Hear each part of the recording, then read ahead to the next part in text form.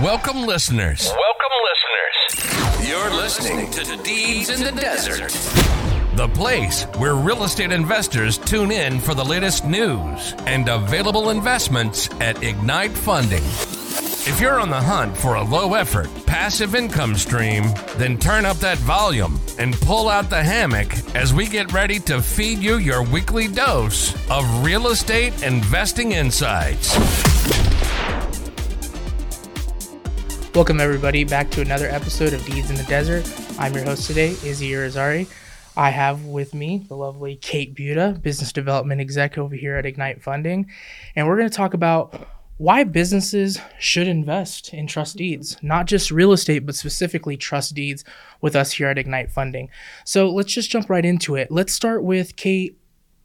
Tell us a little bit more about the people who are typically deciding to actually invest with the business account here at Ignite. You know what? Could be small or big business owners, Okay. to be quite honest. Some of them might just have cash that's laying around, Okay. right, from the business that they're not Cash using. flow, not getting any Yep. type of Not funds, just any sitting kind there. of return whatsoever. Okay. So I'm seeing a lot of clients that are reaching out looking for ways to generate some passive income in these business accounts, right? These businesses might be, an S Corp, a C Corp. I have nonprofits even. Interesting. Yeah. Nice. I think it's interesting when I see people who decide to open an LLC strictly just for investing. You know, they create new operating agreements, they get different people involved, and it's really interesting that they just decide to specifically open an account to invest with us. Yeah. Let's talk about why they should invest with us, though. You touched on a good point, the cash that they have sitting on the sidelines. But I notice a lot of businesses don't invest in anything. They just have that cash sitting on the sides, and they may be looking for equipment or looking to expand their workforce, but they're still not figuring out how they can make additional funds. And I don't think a lot of businesses really look into investments in general.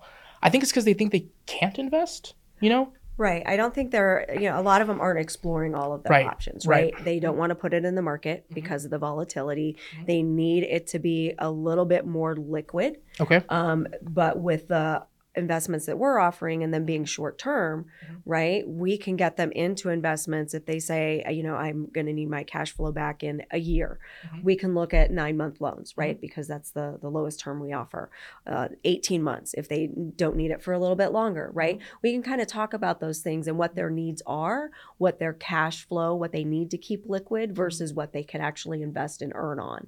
And then they'll see that portfolio of theirs actually grow because of the interest that they're earning. So they're going to have more available cash.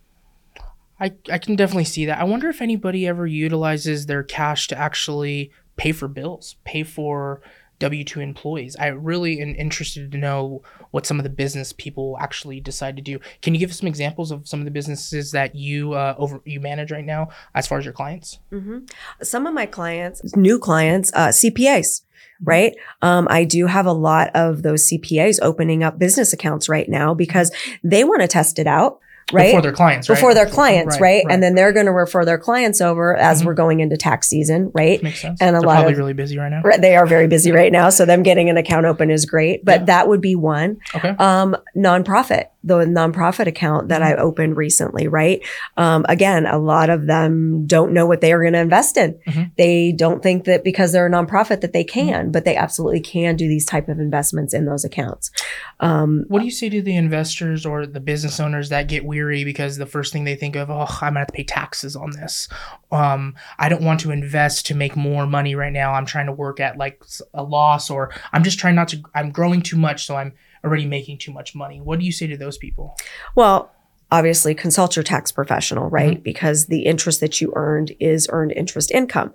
But when you are running it through a business or you have a business account, there's a lot of things that can be offset for the business, your business expenses and such.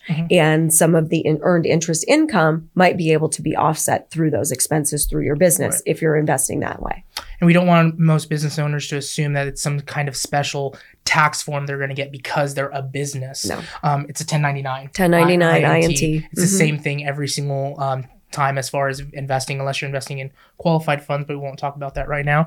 But that's one great point. It's just another form they give to their tax professional, like you mentioned, CPAs. The other thing too is I think people think it's really hard to make an investment, like the actual application process. So why don't we just jump into that actually, and why it's so easy to actually do, because frankly, you should actually have all those documents already. So go ahead, jump into what does somebody need to have to submit an application? So documents that you're going to need to have on hand are for the business. So your business entity documents, your SS4 form, when the IRS signed you the EIN number, right? A letter of good standing saying that your business, right? You've renewed your license, your business is in good standing. And literally a copy of your government issued ID, whoever the authorized signer is going to be. Oh, and then the W-9 that you'd have to sign. In most instances, some people like to select the business as a taxable entity. So that's why we need the EIN and things like that. Correct. But as far as some of the business docs, like Kate had mentioned, articles of an organization, operating agreements, all stuff you should have had to create when you did create the business itself. I think the one thing people miss out on the most is the certificate of good standing. I know we've had a struggle for the last couple months in trying to make sure that people are submitting that. And, it's important for us. We are compliant. We are regulated. So we do try to ensure that our investors are doing the same. So if you're in good standing, you've paid your taxes and everything is good on that front, you should have no problem getting one of those certificates of good standing. Aside from that, the minute they decide to get all those things in order, submit the application right on our website, we'll review it, making sure that, we have all the documents that we need in terms of the business itself.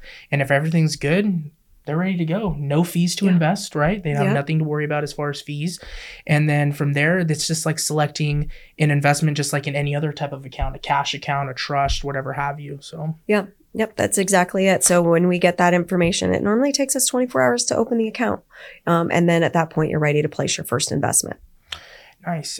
Let's jump into some of the other benefits for some of the business investors that are doing this. You mentioned one of them actually putting their money to work, actually earning additional income, compounding interest and things like that. I think the one other thing that they don't think about though is diversifying, because if you have all of your money into your business, what's the difference between what we always tell everybody? Don't put all your money in one basket. That's kind of what you're doing. We understand you want to invest into your business. You want to grow your business.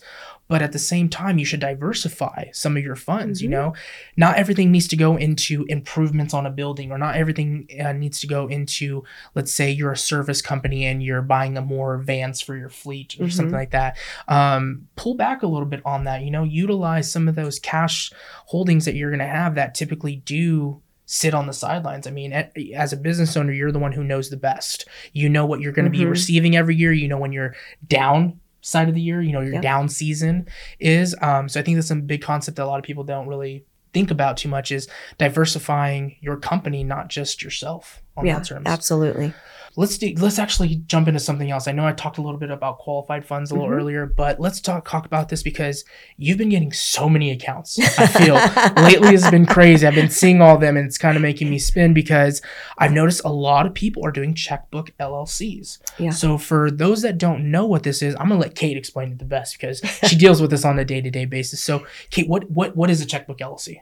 So a checkbook LLC is an account that's opened normally underneath an IRA account in a lot self-directed of self-directed IRA in a lot of cases. And you, as the investor, are directing those investments, meaning you have authority to put those funds wherever you would like. So outside the stock market, correct. Bonds, mutual That's funds. where the checkbook part comes in. So you can actually dictate where those funds go. It's a lot easier to transact that way. And I'm seeing a lot of people open accounts that way through the checkbook LLC. And there's several self-directed IRA custodians that can do that. Also, there are a lot of self-directed IRA custodians that are opening business accounts. So the business is actually located in the IRA. Oh yeah, so held within, correct. Held within the IRA. And what that does is that keeps the funds that you are earning in interest tax deferred, because the business sits in the IRA account. Correct. And there's a lot of self-directed IRAs that are out there now that are having clients set up business accounts in their directed IRA funds to keep those funds tax deferred for them. Yeah, it's great. I mean, especially the tax sheltered environment, like you said, depending on how they have it set up, whether it's set up in the traditional way or if it's set up in the Roth way or some of the other intricacies I don't want to get into because I'm not a tax professional. We could go down a rabbit hole. Yeah, and then we'll be here forever. And then, we'll have to make this a 3-part series and I'm not trying to do that. But it's great, that the potential of being able to do that, if anybody is wanting to do that, we do work with 4 different self-directed custodians that could assist in the business owners that are wanting to do that and invest in trust deeds specifically in a tax sheltered environment. If that's your strategy, if that's something that you really want to do, it's a great means of doing it. The one other thing too is I really like is like for some reason since 2021 I've noticed the ramp up of business accounts that have been coming in. It's been crazy. I remember the first couple of years I was here, it was very rare to see a business account. It was always typically cash and IRA funds. It wasn't really business related. And I've noticed a lot of people create LLCs specifically just to invest here. They get some friends and family together and they decide to create a business where they're going to put their funds together and they're just going to strictly invest. And that's how their operating agreement is even created. It's strictly to invest. And then the interest is paid out monthly to them on the 15th of each month. And I think it's a great opportunity to allow people to really diversify their entire portfolios, not just on a smaller cash scale, but even on a larger scale. And I think that's one misconception people have is they think they have to have a business established already. And you don't have to. Go through the process. You want to open up a business account, go ahead and check with your CPA, your tax professional. YouTube is a great resource as well. There's some great people out there, and a lot of people are helping people get invested in multiple ways. And I think I really like seeing that more, people becoming educated more. And then for those that want a little bit more information, we have tons and tons of content right now on our website, from our blogs to the current podcast you guys are listening to the webinars that we do, tons of different videos on YouTube. I think it's a great resource for people to really look into and see if this is something that fits into their portfolio. What's a strategy that you typically see with some of your business investors? Are they typically starting off lower? Are they wanting to go invest in their backyard? And what I mean by that is invest in something in the state that they're in. What are you typically seeing from your business investors? The business investors, I would tell you, are a lot more open-minded. Really? They're not necessarily, they're not necessarily want to stay in their own backyard, right? Okay. I explained to them the loans that we're putting out, why we put them out there, the different loan to values on them, what the value is in the property. And then we kind of talk through what those investments look like for them and what they're thinking they want to invest in, right? And then we kind of move from there as far as what they're looking for. How do they feel about being locked in the terms that we have? I know our investments are short-term, 9 to 18 months, but how do they feel about that? Some business owners have a 5-year plan. Some business owners are just trying to figure things out, Right. How do they feel typically when you tell them, this is an illiquid investment? Well, when you talk to the ones that have that 5-year plan that's out there, right? It kind of throws them for a loop because they're like, what do you mean? I don't have to be in that investment for 3 to 5 years. It's only 18 months. It's because of what they're typically used to. Right. And that is what they're typically used to. So that kind of throws them for a loop. But then when you talk to them about diversifying your portfolio in real estate, being in multiple loans, and they're all paying off at different times, right? And kind of explaining that to them, they're okay with that, right? They're like, okay, this could be a really good thing because we talk about cash flow.